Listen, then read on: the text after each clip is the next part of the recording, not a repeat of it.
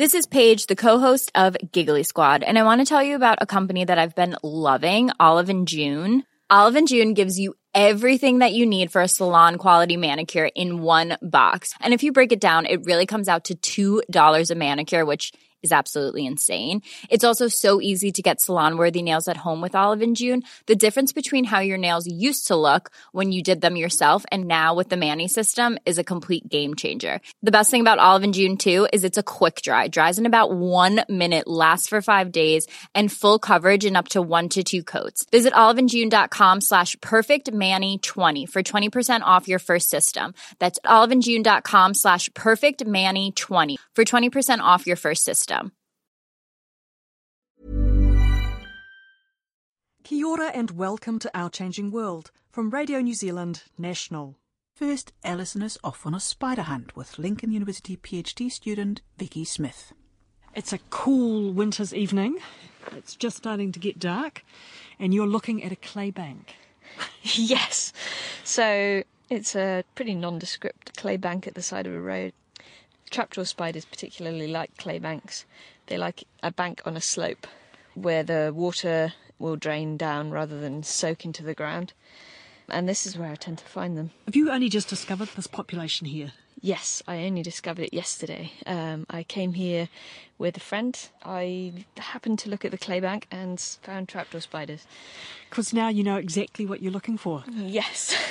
So they're living clearly in a little tunnel that they make for themselves in the bank? Yes, indeed. They dig a tunnel that can be up to 30 or even 40 centimetres deep. Oh, a really long tunnel. Yeah, really long tunnel. And they line it with silk. And this side of Southland, the top of the tunnel, is covered with a lid, which is very cryptic and makes them very hard to find. So this is a lid that they make out of silk and mud, basically? Yes, silk and mud, exactly. They decorate it with moss and grass and anything else that they find in the environment so that basically it looks exactly like the soil around it. So that somebody like me walking past wouldn't even notice, but No. with your eagle trapdoor spider eyes... Yes, when I first saw one, I really didn't think that was anything at all. My advisor was saying, look, there's one, and I was thinking, where is it? Where is it? It took me ages to be able to get my eye in, but now I can see them from the road. Okay, so show me one. Here's one here. She says lifting up a little trapdoor, and there's the entrance to a tunnel. Wow. You're kind of looking for a little bit of soil that looks slightly out of place and looks like it could be lifted up. And then if you lift it up gently, then, yeah, there's this kind of gaping hole. And Cantuaria trapdoor spiders, proper trapdoor spiders, they have a very smooth inside of their burrow. And there's another one just here that's a little one. Searching. Oh, here's another one here, look. So clearly we have trapdoor spiders all over New Zealand? Yeah, you get them as far north as Whanganui in the North Island. Now, the idea is you need to sample these. You want to collect something? Yeah, I would like to collect some of them. So you've got a small spider living at the end of a very long tunnel. And yes. How are you going to do that? Oh, There's she's one. just found another one. Yep, I have this beetle. His name is Terrified Pete, and he's a mealworm beetle. And he wears a little harness, and I walk him along in front of the burrow. And the spider is attracted by him because he's prey, and comes out, and then the beetle usually gets away unscathed. The spider is just going to respond to the patter of little beetle feet. Yes, exactly. Fantastic. Exactly. So they've got these radial strands of silk that radiate out from the entrance of their burrow. Then they're called radial strands. Oh, so it's waiting for the beetle to trip over them. Yeah, pretty much, yeah. They're very sensitive, though. Very sensitive to any kind of movements near their burrows. But if you're very, very quiet, you can sometimes catch them with their feet stuck out, and then they definitely find the beetle. That's a massive one. Now, you said that was a monster tunnel that you just found. Does the size of the tunnel relate to the size of the spider inside? Absolutely, yeah. So when the spiders are born, they make tiny little tunnels. But as they grow older, they widen the tunnel. So every year they widen it. And so the bigger tunnels tend to be the adult spiders.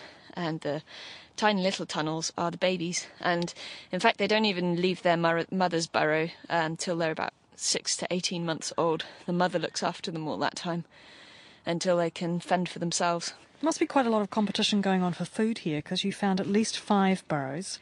Yes, you get these dense populations, and a lady who used to study them called them minefields. And she called trapdoor spiders minefield spiders because they build these kind of minefields for insects. So if you're an insect walking across here, you don't really have much hope. They're quite useful for farmers because they not only kill insects, but they drag them underground as well, nutrifying the soil. So this little minefield of spiders we've got here, Yeah. high chance that they're related, that they're ones that have just gone, oh, well, this is a lovely little bank where Mum lives, we'll just live next door. Absolutely. So when they hatch, they stay with their mother for 6 to 18 months and then they leave, but they only walk a couple of centimetres around her burrow before they build their own burrow. They'll stay there for the rest of their lives, and for a female spider that could be up to 25 years. 25 years? Yes, so these are mygalomorph spiders related to tarantulas and tunnel web spiders. They're very long-lived spiders. They're completely different infraorder from the spiders that you, like the whitetails and the orb web spiders that you find spinning webs. So I've switched to a red headlight now because it's getting dark and I think they might start thinking about having some food, and spiders can't see red light. They can see the white light, so they might get disturbed by my headlight if it's white, but if I switch to red, then they can't see it. And I think we can try and get some out. What did you call your beetles? Terrified Pete? His name's Terrified Pete, yeah. And here's one that I used the other day. Earlier. Yes. It's not too hard to put a leash on them. Just a piece of cotton between their thorax and their abdomen. Yeah. Now, is this a standard way of catching these spiders? No. So this is something you've invented then? Yeah, I had a dream about it, and then I thought that would be a really silly way of going about things. But then I was talking to my advisor, and we were thinking of ways that we could catch them, and we kind of both converged on this idea that we could harness the beetle. And I was so glad because I thought it was a very silly idea to start with, but it's actually worked really well. The alternative is digging them up, which is really laborious. Their burrows wind around rocks and tree roots, and the ground is really hard as well sometimes. So what kind of spider are we expecting to come out? A kind of dark, chunky-looking mini tarantula. And how big-ish? Probably about 1 centimetre long. Okay. Can I see your beetle in action? Yes. Yep, he just thinks he's getting a nice drink. He doesn't realise anything's up. They're kind of very bumbling, and each beetle has a different character too. I found that some of them won't turn left, and some of them are really obstinate. They want to go into a particular direction, and they won't go in any other direction, no matter how hard you try. How long does it usually take? Usually either immediately or about sort of 3 or 4 minutes. Oh, that's pretty fast. Yeah, much faster than digging, I have to say. I never get over the tension. Because when you've seen them come out, they're so fast. But you've caught a few by now? Yeah, I've caught 210. So that one isn't coming out at the moment. I'm going to try and warm Pete up a little bit because he's a little bit cold and moving very slowly. Poor darling, it is quite a cold night. I can't offer you my hand to warm it up because I think that would make things worse. Yeah, sometimes I just stuff him down my bra. So this barrel is ever so slightly open, so I'm wondering if she's got her feet out on the radial strands to feel any vibrations, any insects that walk past. And unlike most spiders, they can tell the difference between a beetle and an electric toothbrush. Do I take it from that some people use electric toothbrushes to lure spiders out? Yes. That's a very successful method of getting them out. Pretty much any spider will be flummoxed by an electric toothbrush. Apart from these particularly smart ones? Yes. These ones are especially immune to the toothbrush method. Did you try the toothbrush method on them? I did, yeah. I tried it many times. I think it would be excellent if it worked. But it didn't work. Unlike this super successful but not tonight. Yes. Beetle. As an exception, tonight it is not successful, but yes, this has always been successful. It does require you to be very kind of gentle so as not to spook the spider with your movements or moving the beetle in an unnatural way. So these spiders are endemic to New Zealand? Yes, they're in the family Idiopidae, which includes all the trapdoor spiders and some close relatives in Australia. But this genus, Cantuaria, is only found in New Zealand, and it's the only member of the Idiopidae that is found in New Zealand. And part of what you're doing for your PhD is trying to work out how long they've been in New Zealand for. So are they a recent arrival, or have they been here for a long, long time? Yep, exactly. So the vast majority of New Zealand's wildlife seems to have made it here across the ocean by dispersal. But these spiders, it seems so unlikely because they're so like hermits. They stay in the same place their whole lives. And when the little spiderlings make a new burrow, it's usually like a couple of centimetres away from the mother. So they're not great travellers. So how do they make it across the Tasman? And I'm thinking maybe they came with Zealandia when it broke up. But during the Oligocene, Zealandia sunk, and we're not sure how much land was available for things to survive on. There's quite a lot of evidence that there was a bit of land during the Oligocene, even when the waters were at their highest. But whether that land is still available today and available for things to survive on or not is uncertain. So hopefully my research will show us whether there's likely to be a lot of land available during the Oligocene or not. So you're doing this genetically, looking at how the genetics of these ones compare to the Australian ones? Yes, exactly. So I have some samples from Australia, and I'm doing a family tree type thing called a phylogeny of Cantuaria, and going to see how long ago they diverged from the Australian genus. And I'm doing that using a molecular clock, which can be calibrated using the rate of evolution of the species or using geological dates. Oh, did you see that lid twitch? I'm quite excited now. Yes, it's very tense, especially with the big ones, because you never get used to how big they can be, and they charge out of their burrows at an amazing rate. So it's going to be a bit like the alien bursting out of Sigourney Weaver's stomach?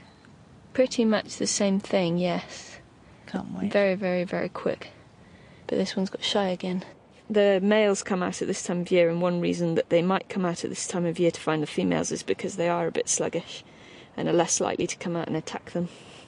I have a captive one in my office, and she might come to the beetle, because she certainly has done before. Yeah, I don't think she's going to come out. Okay, plan B. Plan B. We retreat to the office and we try it again with your pet spider. Yes. So we've been driven inside out of the cold and we're back at the university and we're heading into your lab, but you've donned your red head torch already. Yes. So you don't actually know what she gets up to at night? I don't know, no. I've had limited success with keeping Cantuaria in captivity, and I'm really not sure what her routine is, but luckily my office mates have left the light off and it's nice and dark in there, so she should think that it's night. Okay, so let's go and undo the terrified Pete beetle routine. Yes. So she lives in that jar over there. So she's got a tunnel down into the jar? Yeah, so I tried to find jars that were around about 30 centimetres tall for her to tunnel into. So do you ever see her? I never see her, no. How do you know she's still alive? Occasionally I accidentally destroy the lid, and then the next day it's rebuilt again. And sometimes I even see her little feet poking out in the evenings when I'm about to leave. But yes, they're not the most engaging of pets. The main reason why I keep her is I'm wanting to do a study on venom. Collecting venom from her is much easier if I can do it in lots of different smaller amounts. How venomous are they?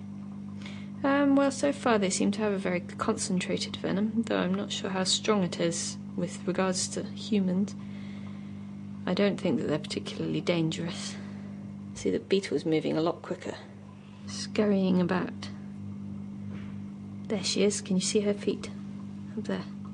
Oh, yes. She's quite big, I warn you. There she is. Did you see her? Oh, wow, she's huge. She's got the beetle. Can you hear her crunching? Put the microphone up. So her name is Sweetheart. She's got her beetle and she's back down her hole. Bye. She's so beautiful. I can't get That's over it. fantastic. With these great big chunky glossy black fangs. It's absolutely stunning. And her body's brown with sort of little pale stripes on it. Are the females bigger than the males? Yes, the females are usually much bigger than the males. The males have long legs and small bodies because they go running around looking for love in the cooler months. And the females have big chunky bodies, and they just stay in their burrows for their whole lives. So how's your work going? Have you got any preliminary results yet? You've got a sense that there are probably fewer species than Forster described. What about the genetics work? Are you making progress with that? I am, yes, and there's some interesting things with that. There's two big species that I'm looking at, which is Cantuaria dendii, which is this one here, and Cantuaria johnsii, which is the big 3-centimetre one from the west coast. And so far, the johnsii ones seem to be the same species as a lot of other ones on the west coast. But then there's one kind that looks identical to the main johnsiis, but has completely different DNA. And it's the same story with the dendii. So there's a group of dendii mixed in with a bunch of other species that are supposed to be different species, but they seem to actually be the same species. And then there's a couple of populations that are genetically completely different from the other dendii.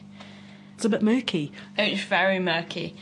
It's completely different from what was previously thought and what's described in all the books, which is a little bit annoying because I'm supposed to be studying their biogeography, but I'm ending up studying their taxonomy.